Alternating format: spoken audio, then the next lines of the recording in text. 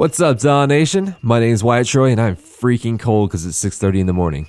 Anyways, doesn't matter. What's up, DAW Nation? Welcome to episode 13.5 of Behind the DAW, where we usually interview music producers, artists, musicians, music industry experts on an emotional, philosophical, artistic, and music business basis. But as you notice, this is a 0.5 episode. What does that mean? It means that we take the audio from our YouTube series In the DAW and we put it into podcast form. So you can partake of it on the go and get that perfect combination of emotional, coming from behind the DAW, and technical, coming from in the DAW. If you want to watch In the DAW, don't worry. There are links down in the description that you can go ahead and click on that. It'll take you to the YouTube version and you can watch it. It was perfect. 3 things really quick before we get started. There are 3 links down in the description. One of them is for the Patreon. If you can find it in your heart to donate $1 a month to help us keep bringing you these interviews forever for free, it'd mean the world to us. And plus, there's lots of benefits, like you get access to a private Discord community full of other music producers. So make sure to check that out. The second link down in the description is for suggestions. If you want to suggest someone to come on the show, go ahead. Click on that. I'd love to hear your suggestions. And then finally, the third link down in the description is for private lessons. If you want private lessons in music production or in social media marketing, please check that out. It's been really beneficial to the people that have partook of those lessons. They can't speak highly enough of it. This doesn't even come from me. This is coming from them. So, who do we have coming on the show today?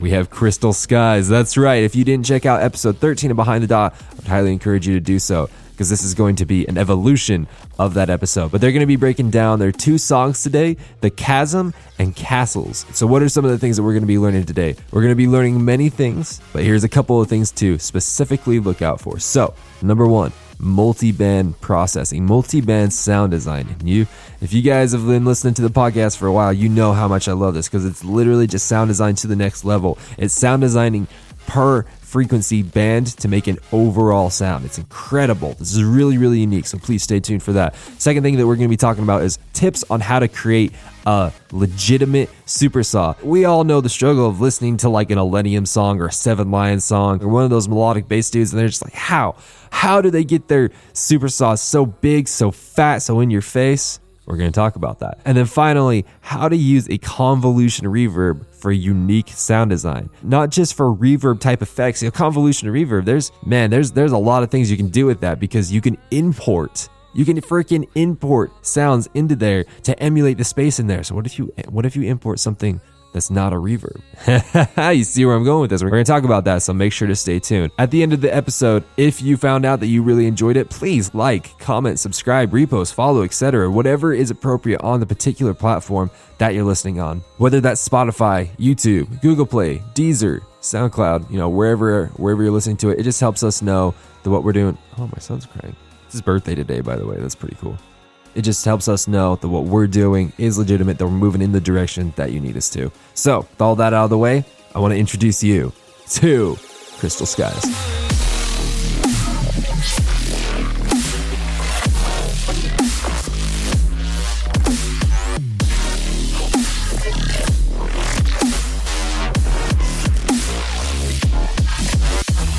Question for you. So the piano, I noticed that also in the Chasm, the piano that you guys use, I don't know if it's the same between the 2 songs, but it's gorgeous. All right, like it's insanely gorgeous. What are you using? What we usually actually use is, I'm not sure if we did in this one, but it's the stock August, what is it called? The August Forster piano? It's August Forster Grand in contact. But you know what sounds really good with that is, like, if you put the velocity as low as possible and then turn it up, because obviously it's quiet, and it has a really, really nice, like, muted sound. I mean, it sounds good at all velocities, especially, at least to me, if you turn the velocity all the way down. So let me see if we usually have it between like 1 and 6, probably. Wow. Yeah.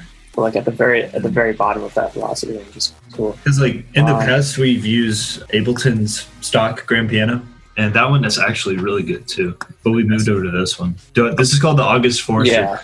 And it's in like the standard context library that you get. Right. Yeah, it's a contact. So like you don't have to download any other external libraries for it. It's okay. It's the one that comes with contact when you buy it. It is okay. So yeah, we did actually use that. So August Forster. Yeah, so we have the velocity like really, really low on these chords. I guess it's not as low as I thought, but it 15. One of the things I did, I don't do this all the time, but we take a mid-side EQ and cut the mids from like about just the mid-range here. I saw Noisy do it once, and it sounded pretty good. That's a cool technique. It doesn't always, like, I guess you could go overboard with it too, but like for just one instrument in a mix, you can often make it sound a lot a lot less heavy in the mids. It's even compared with just a regular EQ. So like the mid is cut all the way down here, and then the sides cut just a little bit for that piano, and then a compressor and some EQ. But yeah, basically most of it is just this nice library, August Forster, which is standard.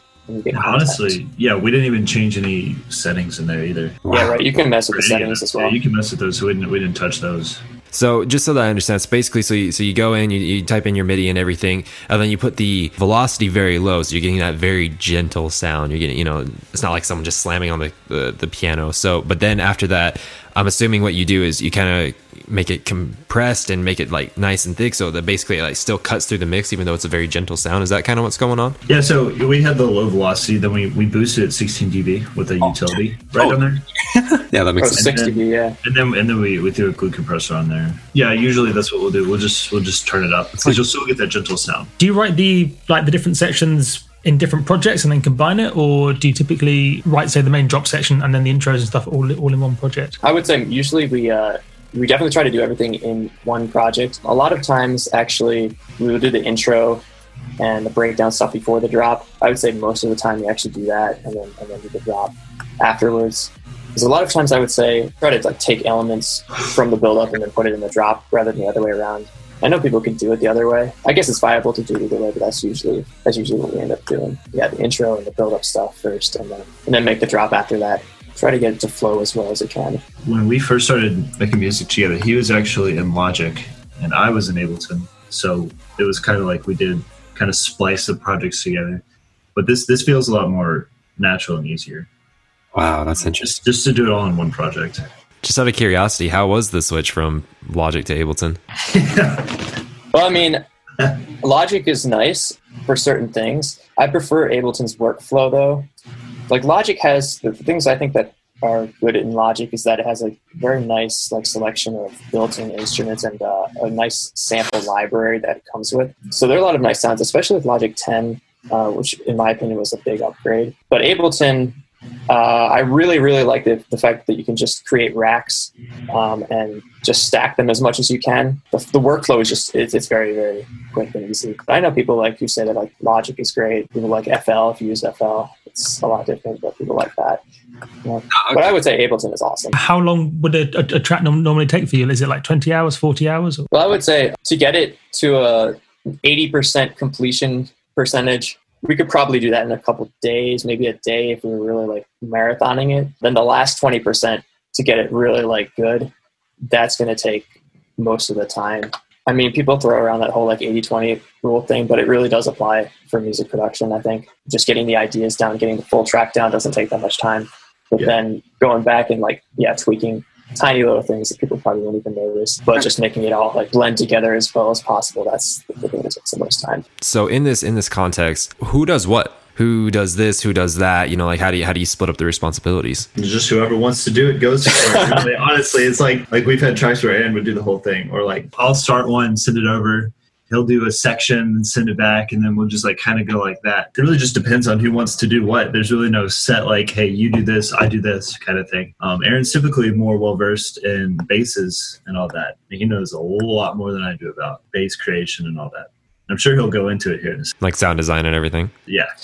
And what would you say, Brenton, what would you say that your specific specialty would be? Or that kind of usually you do, you know what I mean? I really like arrangement and drums. Those are my favorite things to work with.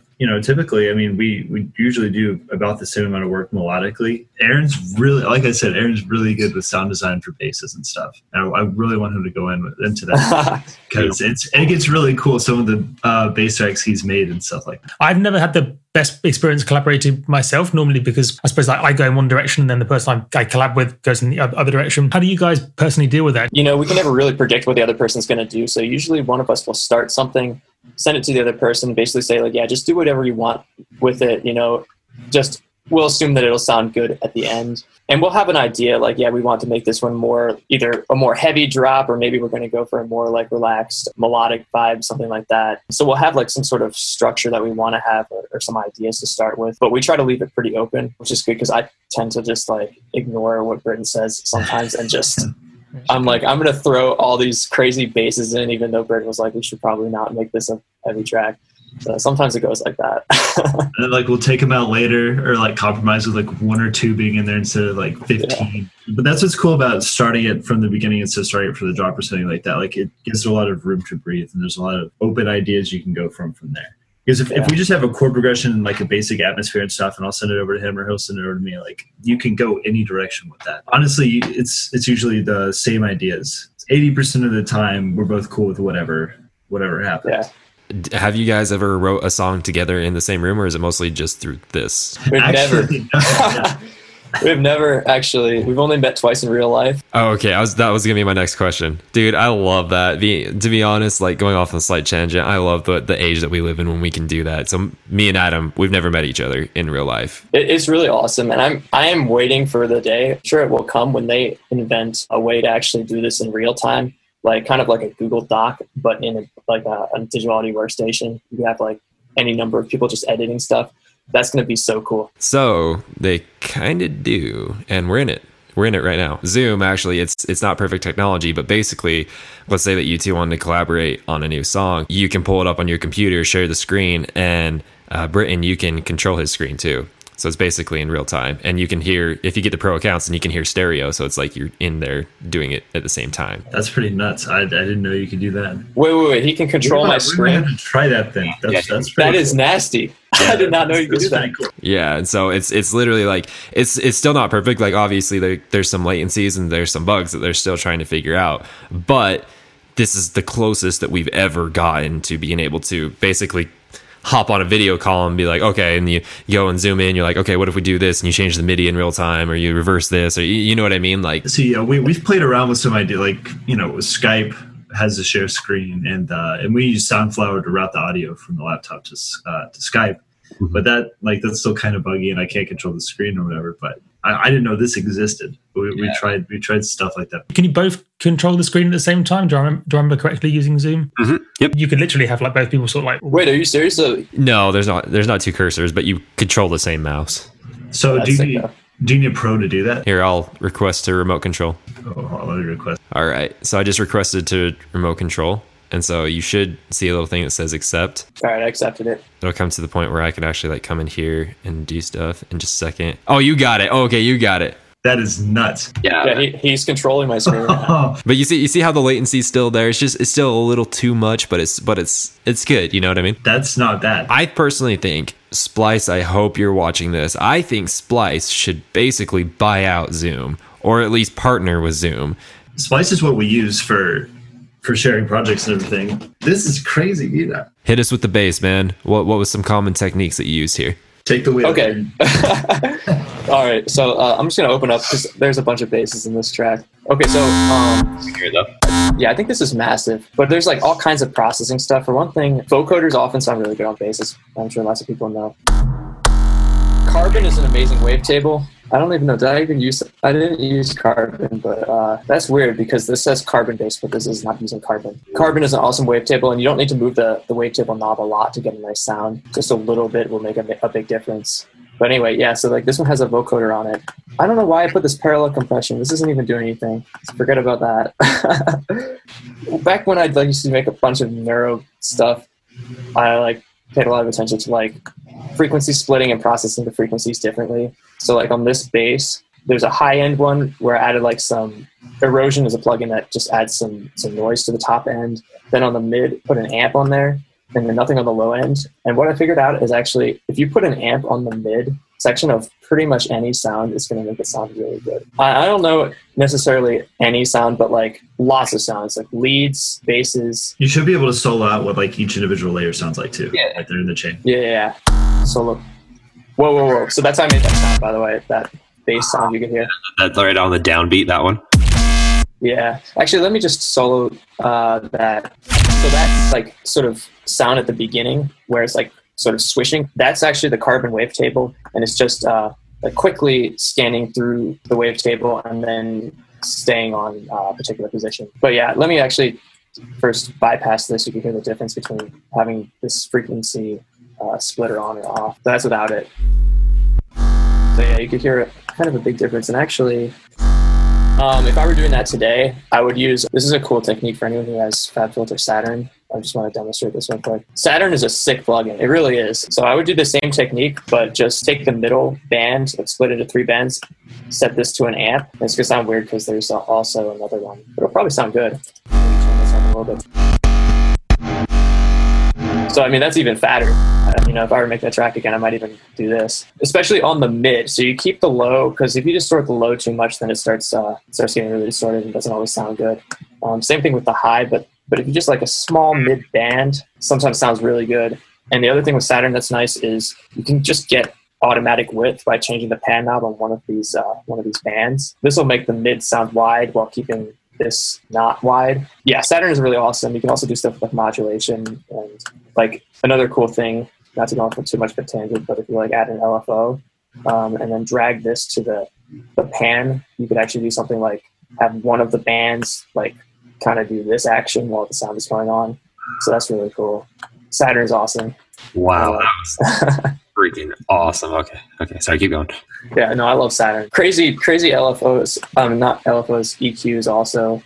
EQ modulation, granularity. So with the Saturn one, as far as like, and I guess with the multiband dynamics of what you have down here too. So where is your crossover points at for the low, mids, and highs? So I have my crossover points actually automated on. This is a nice thing about Ableton actually. So I'm not sure if you could do this in Logic.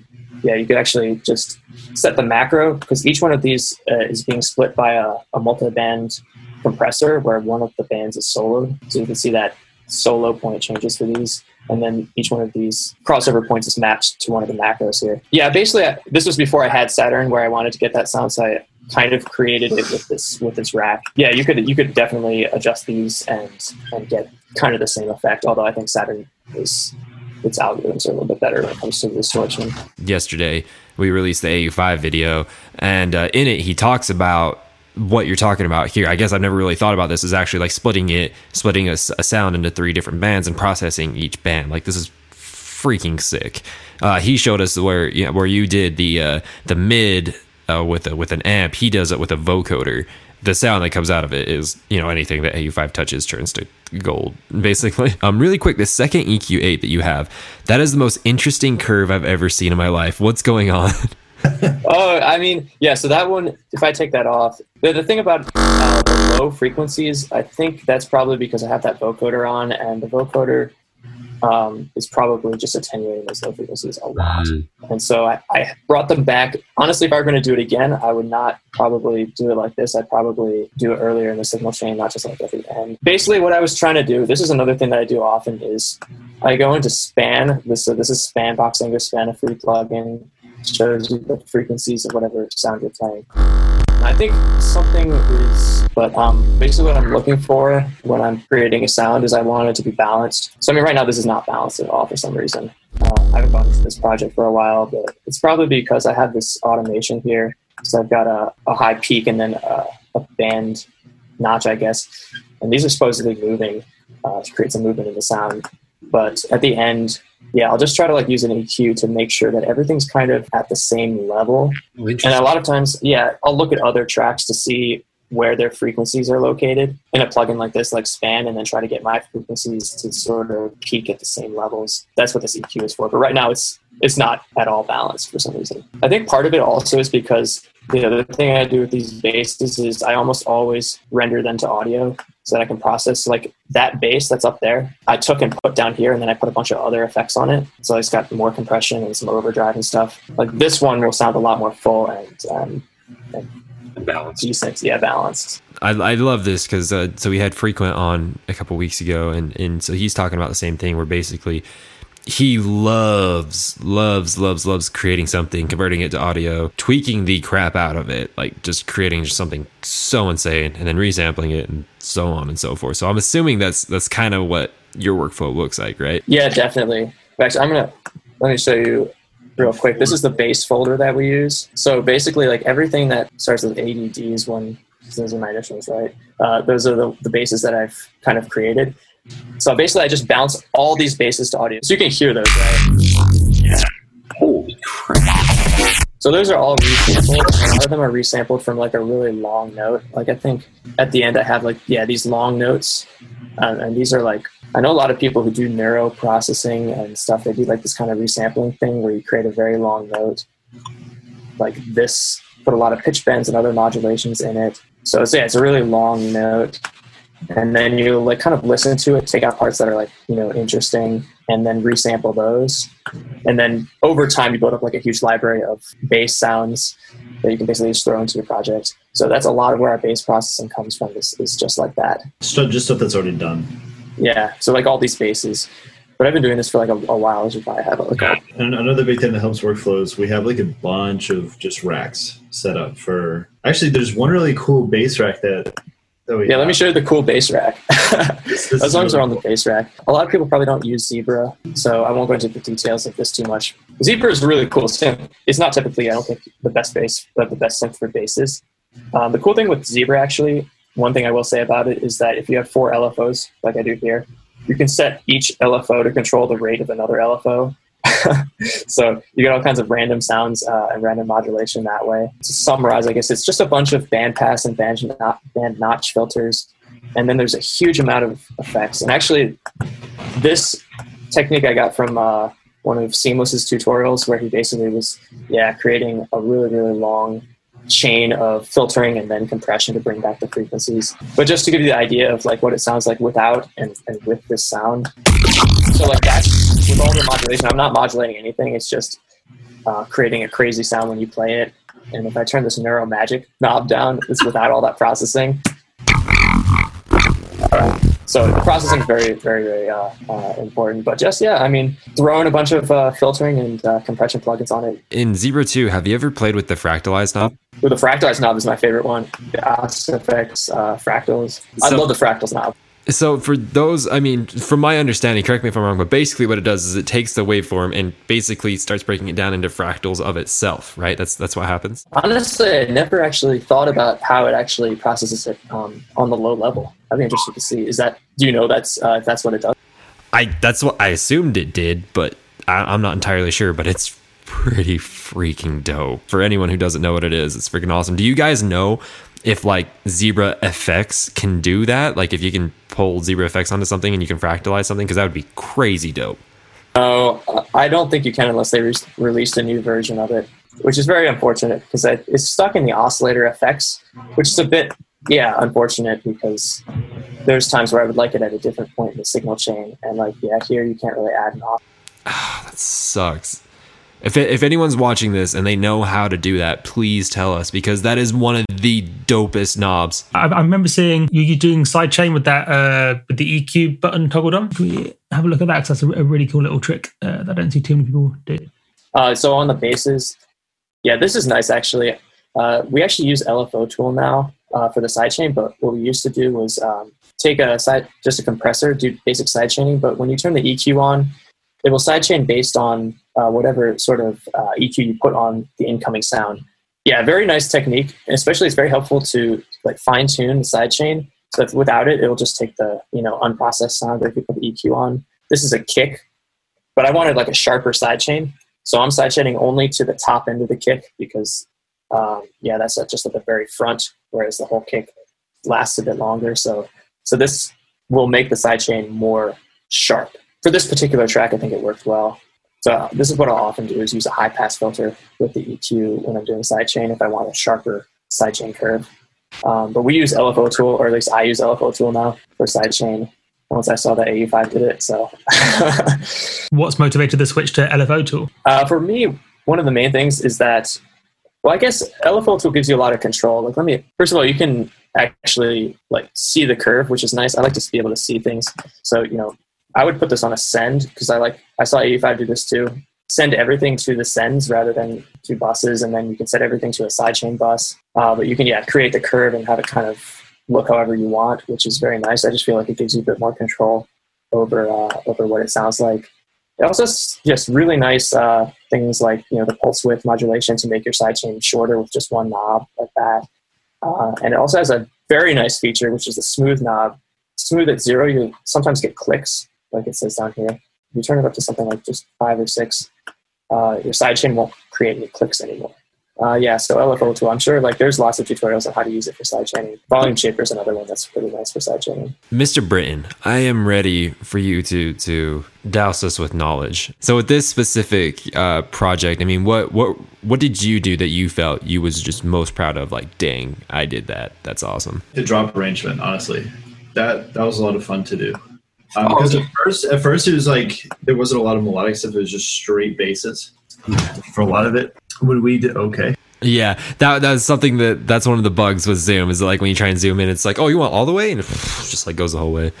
So that is one bad thing, and so you're probably gonna have to use like the hotkeys for it if that'll help out. Is Aaron still able to control it? Yeah. Oh, okay, cool. So like back when we had a remix for Hellberg's The Girl for Monster Cat, we kind of just figured out in the past we did like just like triad stacks for like one individual synth play just a supersaw sound. But for that, for some reason, we just decided to just like put one note for each frequency to kind of make our just a big chord out of just weird sounds. So this one's just a white noise layer. Oh, there it is. I would say, I think Aaron probably agree with this, like that is the basis for our supersaw sound right there. Like that white noise adds so much to it. Well, if I can just interject here, a lot of supersaws, I think, suffer from the fact that there's too many high frequency components going on at the same time. So if you have a sound that sounds really, really good in the high frequencies, sometimes it's good just to like say, you know what, that's going to control my high frequencies, and I'm just going to, you know, let that thing come through and kind of even low pass everything else,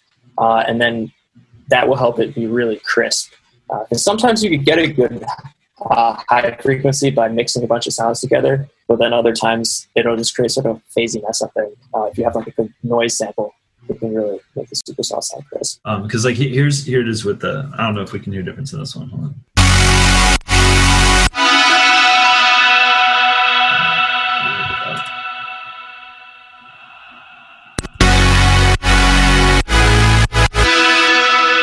Like I don't know if you could tell, but I think it adds, you know, a pretty decent amount. Something that I noticed when I was listening to both this and the Chasm is that so your supersaws, they cut through like crazy amount. The only other time I've ever heard that powerful of a supersaw was in Drop Your Hearts Part 2 by Illenium and Said the Sky. So you're saying that the way that you do it is this specific noise sound right here? Oh, no. Okay, well, I mean, this is just like one little part of it. So like another one we'll have, I think this is a vocal layer, right?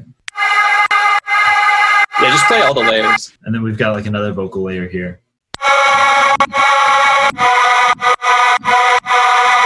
And so we pitch it up and down. I actually think that's Aaron's voice, isn't it? It might be. I don't remember exactly how I got that. I think I did some vocal stretching. With what's up plugin? Michael Norris. Yeah, Michael Norris is just like pulse stretch, except for you can put it. So yeah, we got like just. I've never heard of it before. What's it called? It's called the Michael Norris Spectral Audio Suite or something like that. You can find it if you search Michael Norris. It's a bunch of plugins that basically do spectral manipulation on sound. And it's really cool, actually. A lot of our good atmospheres come from using that. It is OS X only, though. It's free. So we're on the third, fourth layer here. What is this? Yeah. And I'm pretty sure this is like I think this is like a high distorted kind of lead that we usually use. You'll probably recognize it. Yeah, the thing about all these is that they're only playing one note. Like nothing's playing more than one note. So like all these notes are coming together to make just one big chord. And instead of having it all in one VST, in just one channel, you have it. Yeah, because that's important for people to know. Because most people are like, I think to stack something, I basically have to have 5 different instruments basically playing a chord, but they're all playing the same notes in the chord. They're not like taking turns or like, you know, like it's basically like this is playing the one chord, this is playing the one chord, this is playing the one chord. And it's just this huge wall of mess. But what you're saying is that like they're all playing a chord, but they're all playing different notes of the chord, basically. If this is playing different notes at different sounds. Gotcha. So you're using a different sound to play each individual note. And then, you know, we'll stack the same notes for different sounds. And like another cool thing is like what we're about to do here, like you have like plucks playing notes, so instead of just holding it out, you gotta do, or sometimes we'll have our arpeggios going through with like trance pluck sound. So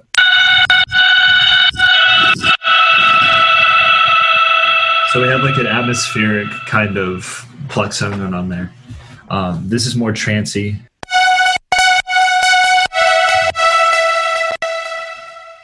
And those just kind of give it a little bit of movement in the chord, I think, instead of just holding out sustained notes. Oh, so yeah, the next three are like the leads that form the main triads, and then there's like a couple bass sounds underneath it. The bass layers are done here, I think. Yeah. Okay, so these are the lead sounds. This is like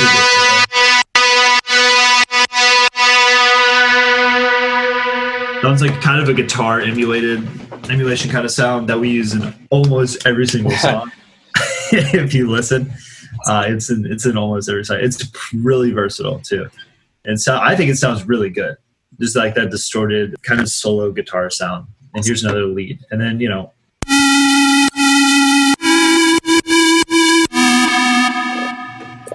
all that kind of makes up all the mids and highs, and then we've got our basses. Here we just got 3 bass layers.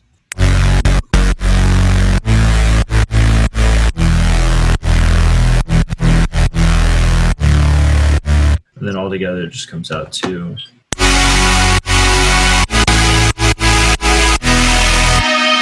It's all put through a saturator too. Right.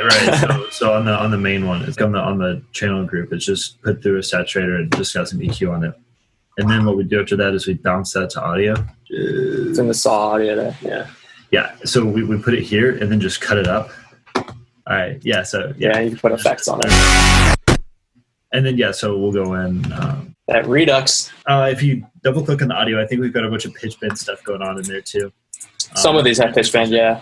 Yeah, and like the transposition modulation right there. Yeah, once you go to audio, I mean, it's not working for this clip, but for some of them, just you can do all kinds of cool stuff, pitching it around, and it works on the whole stack a lot easier than doing pitch bends on the individual sound. And then you got the audio bases right there, and I think it's way easier to manipulate once you just bounce it to audio. Then it's just easy from there on out. I heard 7 Lines does it. Yeah, that's why we started doing it, because Cohen Sound and 7 Lines did it. Oh, that's freaking awesome, dude. So it's just like a lot of research and techniques from other people we just kind of implement. Like it's crazy that we just went through your super saw sound, and like it blows me away, because basically the best way I can explain what happened, or like what you just showed us, is the correct definition of synergy. And for those who don't know what synergy is basically when 1 + 1 equals more than 2. It's basically the sum of the parts is not as big as the whole. The sum of the part, you know what I'm saying. It's basically 1 + 1 = 4 at that point. And so it's also why a lot of people collaborate, because they want to create this big thing where it's like, if I put my work in, you put your work in, we can create something bigger than what we could have done alone. And so that's what's going on with the Supersaw right now, because you went through and you showed us all the parts, and each part was dope, but when they all come together, it's just like what? The idea was just to hit them with a wall of sound. It's just here. It's just really high energy, distorted Supersaw. I think the main reason why it works so well is because each one of those sounds is kind of like different. Like, you have a saw sound, you've got like a square sound, you've got like a guitar sound. If you put a lot of different sounds together, each of which has its own character, then oftentimes you'll get a result that sounds really good. Do you choose the instruments and then write the different melodies in, or the different notes, or do you tend to write all the notes first with, say, 1 or 2 instruments, and then split it all up for the different layers? Yeah, usually I'll have a chord progression. Like, I think actually Britton made the chords for this song.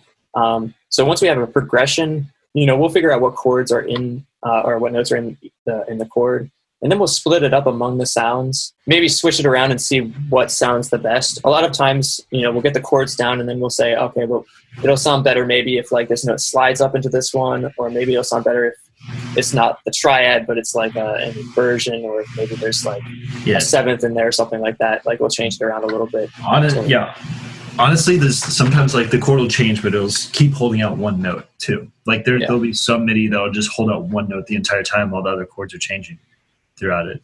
And sometimes there'll be 10 layers, sometimes there'll be 6 layers. It all really just depends on what sounds we use and just like what we want to go for with it. So I'm assuming as you're getting all these layers together, and as you're putting in all the MIDI and whatnot, not all of them are mono, not all of them are sitting on top of each other.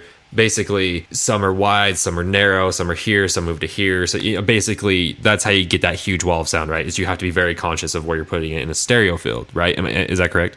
Yeah, for sure. Yeah, definitely. Yeah, because you don't. I think a common mistake is to make everything too wide. And if you make everything too wide, then nothing is wide. Like, I've heard someone say that before, and it's definitely true. I think it was Virtual Riot stream I was watching where he said, like, if you take a saw wave that's just completely mono, and then put another saw like that's detuned a little bit and put those on top of each other to create a stack. That sounds really good, and it did sound good. So yeah, using the same kind of principle, some of the sounds in this stack is wider than others, and I think it works better that way. I would say almost all, if not all of our techniques, just or at least the things that I know, I've picked up from other producers who've shared their information. So it just took time for us to figure all this out, and just play around, experiment. That's the only reason we're just like, hey, let's see what happens. Put a bunch of sounds together, but just play one note, like a chord. I would love to hop into the Chasm if you do have it on this computer. Was there anything in this particular track that you did, any cool sound design tricks or anything? I actually could share a pretty cool sound design trick that I think I used for this, which is, so these are all bounced basses, but let me just, this is a mess. If you listen to the first drop of this track, it sounds like it looks like this. But one thing that I like to do, and hopefully I'll be able to demonstrate this here, a really cool technique. Let me just find a sample. So basically the way it works is, the way I do it is you take like a sample. It doesn't really matter what sample it is. Oh wait, no, hold on. All right, I got the perfect sample for this. Is it the Cash Me Outside vocal sample?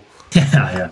No, these balloon basses are nuts. But basically what I would do is I would take this sample and I would say, okay, well, I want this sample to be a bass and you want it to have a pitch quality. So what I would do is go down to the warp, go into texture, set flux to 0, and then this grain size, I believe that grain size is related to, it's obviously related to the frequency. So like if you turn it,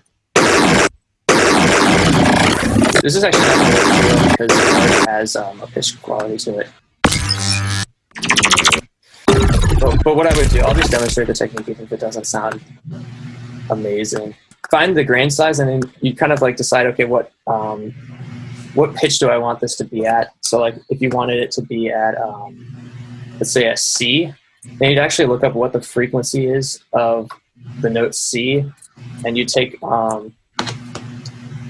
let's use A because we know A is 440. What I would do is, since A is 440, I'd take the sample rate of 44,100 and divide by 440, and maybe divide by 880 because you want to get a small number for this.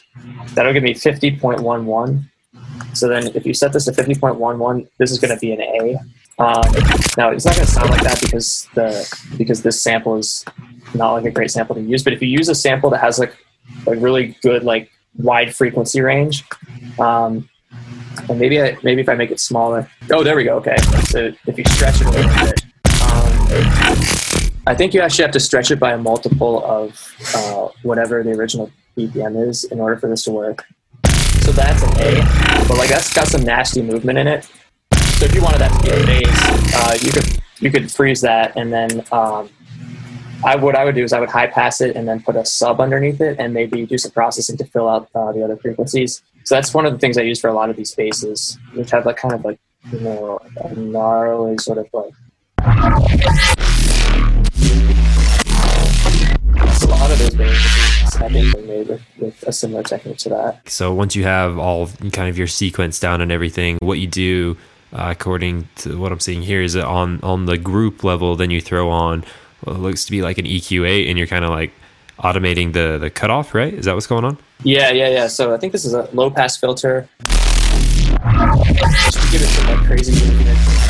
Honestly, this track, especially the first drop, was like a sound design experiment. So I was messing with all kinds of stuff. Quick question then, since we're here right now, what's your process with sequencing this? Because obviously you have a bunch of audio, and it's kind of like trial and error. You put this here, you see this, blah blah blah blah blah. But do you have any specific workflow to kind of like sequencing these all together to make them work together? I think what I did at first was I put in all the basses, like all the main basses. So like this one down here, these main ones, these ones down here, kind of sequence it like that, just to get bass sounds that sounded good.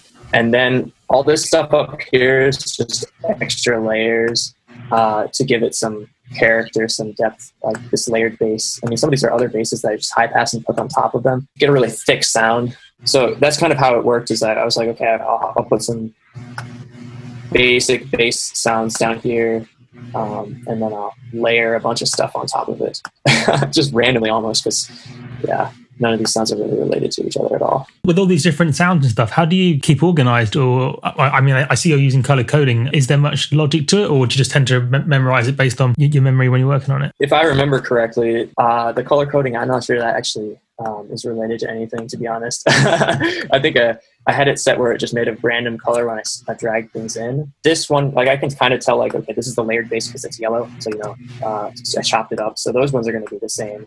So it is a little bit confusing though. Like if I were doing it again, I would probably not do it this way. I would probably, first of all, I would put these things in a different bus because these are basses.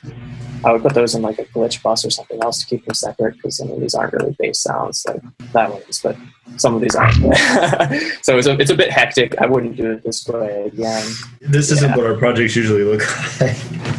How do you go about conceptually mixing a project like this with all the different layers? Do you literally go like layer by layer and kind of make that sound as good as possible and mix it, or do you tend to just kind of throw the track together and then see what needs doing and then work that way around? Kind of a bit of both, I would say, right? So like we'll go through, we'll make the track, kind of mix it to the best of our ability, like at the time, like it's without getting too insane with focusing on too many little details. Because like I find that when you do that, when you focus too much on the little things as you're going through the song, you're never going to finish it. Because that's happened to me in the past. It's like our general thing is like, I don't know if you guys see like the begin, the more hats here, and then the end. Those are locators. I usually like to put them in. What we started doing is like putting in like start, verse. So like every 8 bar, 16 bar, or whatever, we will have one at the end. And just, we'll drop one, build, breakdown, whatever. And that helps a whole lot with workflow. Just kind of focusing like, okay, I'm done with this section. I'm going to move on. And once we get to the end, we kind of mix it as we go, I guess. And then when we're done with the song, we'll go on, we'll add elements, we'll mix everything in. And then we'll open up span on the master. Just kind of focus on what needs improving. We'll reference another track that we really like that sounds kind of close to what we're wanting to sound like frequency-wise. And then we'll just kind of mix the layers based on the reference. And also our masters, I don't know if you saw, we don't actually have anything on our mastering rack except for a limiter. That's all we put on there. So there's really not a lot that goes into there. Quick question. So is what you're doing with Span right now, is this what most people do with Ozone where they're frequency matching? Yeah, I mean, I would say so, sort of. Cool. It's just a frequency analyzer. We just, Ableton has one built in, so you don't, I mean, Span's free, but Ableton's got one. It's good, but I don't think it's as good as Span. Okay, I see what you're saying. So, but basically, like you look at the frequency curve of another song, of a reference song, you'd be like, okay, 500 hertz is crazy in our song. We got to bring that down because in this song. Right. And it's just all about like taming some of the harsh frequencies that we can't necessarily hear, but we can see it in a way. Like if it sounds good. Absolutely. I would say referencing another track is responsible for like probably 75% of my improvement as a producer. And I think a lot of people like send us tracks and like are asked for feedback on them. And the first thing I do, I put into Span and look at it. And I think if someone, like anyone who's a producer who wants to like get better at producing as quickly as possible, like load in tracks. If you're not doing this already, load in tracks that you like in the style that you want to produce. Figure out, first of all, like what the sections are, how long they last. Look at the frequencies and like notice like how loud the sub region is, how loud the high frequencies are, where those are peaking at, and then effects, like, when they're using effects like risers, things that are falling, things like that, how loud they are. Reference all that stuff. I feel like that's easily the fastest way to improve as a producer. So definitely would recommend.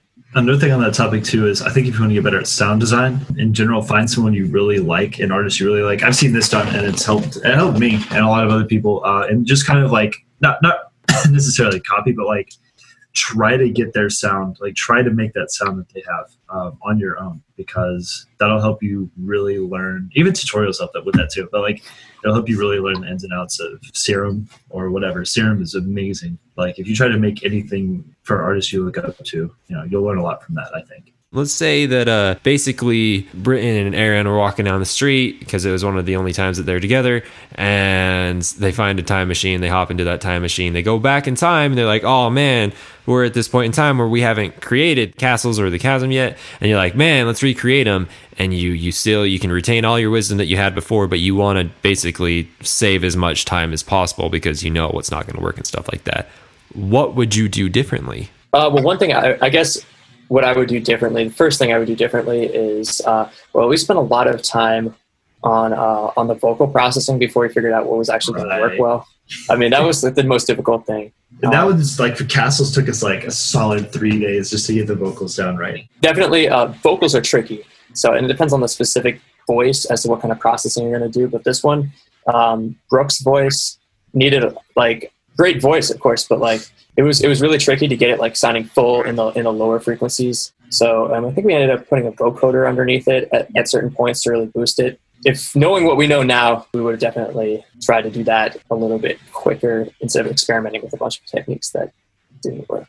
That's pretty much it. I would say maybe a little bit different bass arrangement. I think some, like a lot of the basses are really good, but some are kind of like harsh in a way. I mean, not harsh. The supercells are kind of harsh, I think.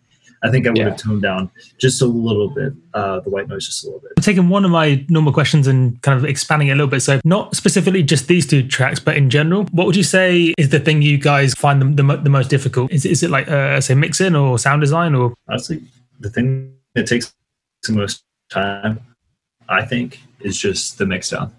Everything else comes pretty natural for me anyways. I think Eric's the same way. I would say we could finish a track in a day. Yeah, for me, it used to be the sound design. Then I worked like exclusively on sound design until I was like decent at it. And then it used to be the mixing. Like I used to struggle so much with mixing. Now I'm pretty comfortable with making a decent mix and master. But now my main struggle is it's flow. It's like, you can put all this stuff together, but it needs to like, you could have two tracks that are equally well mixed and have equally good sound design, and one flows really well and the other one doesn't. And figuring out what causes one to flow well and the other one not to is kind of like something I'm focusing on now. That's one thing that I still struggle with sometimes. I can't remember which song it was. I think it was the one with the girl, so Castles. Like right before the drop, so obviously like during the verse and everything, her voice is gorgeous, you have it sounding great, and then right before the drop, what you guys did, correct me if I'm wrong, but you added a vocoded layer kind of like more in towards the background, right? Is that what happened? Cool. So I love that. Like I honestly think that the vocoder, I mentioned this before, but I feel like the vocoder is one of the most underused anything in electronic music, to be honest. Like it's freaking incredible to basically be able to make a fusion of any sound with your voice is just unbelievable. But something that I noticed is that, and I think it was actually in the Chasm, is that in the end of the second drop, or maybe it was in Castles, the end of the second drop, you kind of like brought the vocal back in, so it's like singing as the drop is going. What I've kind of noticed as a rule of thumb, and adjust this and change it and manipulate it as much as you want, but kind of something that I've noticed is that like the verse and the drop kind of have their own place in the sense of like the verse is kind of like where most of the time, if there's a vocal and whatever, is like where the acoustic, not really acoustic, but like organic elements like really shine through, and they're like, here I am, this is me. Like if you have a beautiful piano or a guitar or like someone singing or whatever, and they shine through. And then obviously as the drop comes in, most of the time it's where like the synthetic or the electronic elements shine through, and they're like, what's up, kind of a thing. Like that's where your drop basses are and all that kind of stuff. For me, I feel like if you bring the vocal back into the drop, I would love to see more vocoded vocal elements where it's still like, yes, I can tell that was originally from the vocal, but now it's kind of the vocals more so taking on this synthetic, this electronic texture to it. And to me, I've heard that in some songs, and it's just like, wow, because it's like basically in the verse it's like organic elements with a little bit of synthetic stuff, and then in the drop it's the synthetic elements with a little bit of the organic stuff. And so if personally, that's just my thing, and so I would love to see that more. Basically, with this very long-winded suggestion is that vocode more, because it's freaking dope, dude, and especially if you have a great vocalist, which you do on both of these songs. And so does that make sense? Oh yeah, for sure. Yeah, definitely.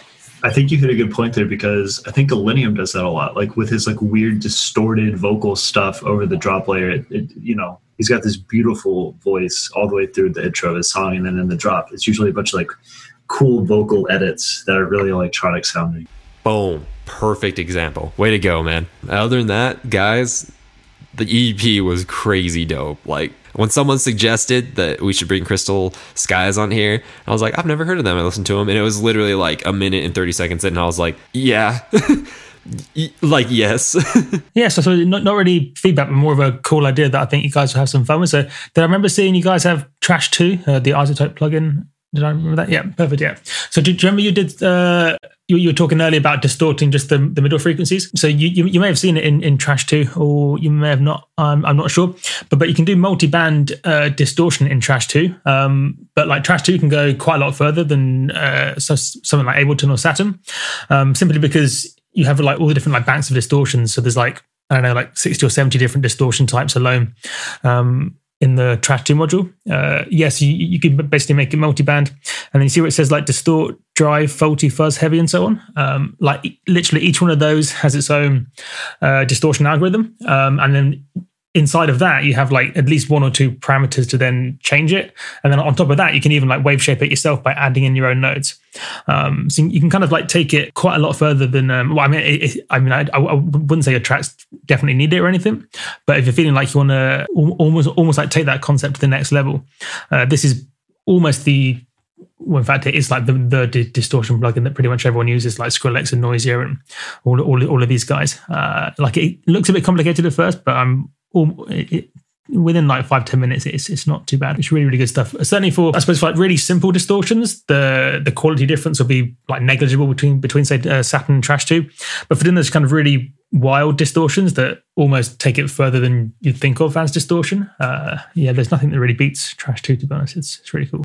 Yeah, this looks really cool. I don't think I've experimented with the multiband mode here before, so it's definitely. And you can also do that some similar modulation thing that you're talking about. So if you go to maybe that's filter, I was getting a model. So you can do like pre and post filtering. I suppose it's some similar but slightly different. So in the filter buttons down below, I think, yes, you got the pre and post filtering. You can basically use either LFO or envelope modulation just by turning on the mod thing. You have to turn on the filter with the on button just to. Yeah, perfect. And then it's a really weird interface. You have to click a node first, and then click a node. Yep, and then with the envelope and LFO, you can do things like choose a vowel filter. So you don't just have normal like low pass, high pass, and shelves and stuff. You can choose like vowel filters, and then by like modulating the vowel filter with an LFO. Normally, I suppose you can do pre or post. You can get these like super wild, like human sounding distortions and stuff that not too many people play around with, to be honest. Oh wow, that's cool. Yeah. Oh, that's nasty. So each one of these nodes. Oh, this is just an EQ though, so you can actually. Yep. So you'd have to use it either we'll give you quite different results, but you do it either pre or post or both. I'm sure I could figure it out, messing with the plugin a little bit, but that looks really cool. I did not know this had this capability. Yeah, it's definitely what I do tend to recommend. Trash 2 has been the best bass processing plugin. Like if you only have one thing, then to be honest, you can't go much better than Trash 2. Also, something that Adam showed me on this that not very many people know for sound design, right next to the filter 2 is the convolution reverb portion, which the sound design capabilities with convolution reverb is mega dope. Oh, nice. Yeah. Oh, this is all with like all this stuff that's not necessarily like an impulse response. Well, I guess it probably is an impulse response, but it's for like. Yeah, exactly. So the impulses are like impulses in the normal sense of convolution reverb, but they're so short that you kind of hear it more as a body than like a reverb tail. So it's like a way of giving a really unique, really pro sounding bit of something to the sound. Yeah. Ooh, nice. Yeah, this is awesome. Oh man, I know what I'm going to do for the next 2 hours. Hey DAW Nation, hope you enjoyed episode 13.5 with Crystal Skies, where we broke down the Chasm and Castles. If you are interested in the Patreon, giving suggestions for people to come on the show or private lessons, make sure to click those links down in the description. And again, if you like the show, make sure to like, comment, subscribe, repost, follow, whatever is appropriate on the particular platform that you're listening on, like Spotify, iTunes, SoundCloud, Google Play, Deezer, YouTube, wherever it is. It just helps us know that what we're doing is moving in the direction that you need us to move in. And then finally, I want you to make sure to check out the next episode of Behind the DAW. The next episode right after this is with Johnny Third. Now that guy is extremely Australian. He's going to bring a lot of knowledge to the table. It's a very unique interview. When we were interviewing him, his girlfriend showed up who we just happened to be talking about, and we asked her some things about his music career and how she's been able to, support him and cope with him and so on and so forth. It was a really, really great episode, so make sure to check out that episode. It's the episode right after this, episode 14 of Behind the DAW with Johnny Third. And DAW Nation, I want you to have a fantastic day. Take care. See you on the next episode.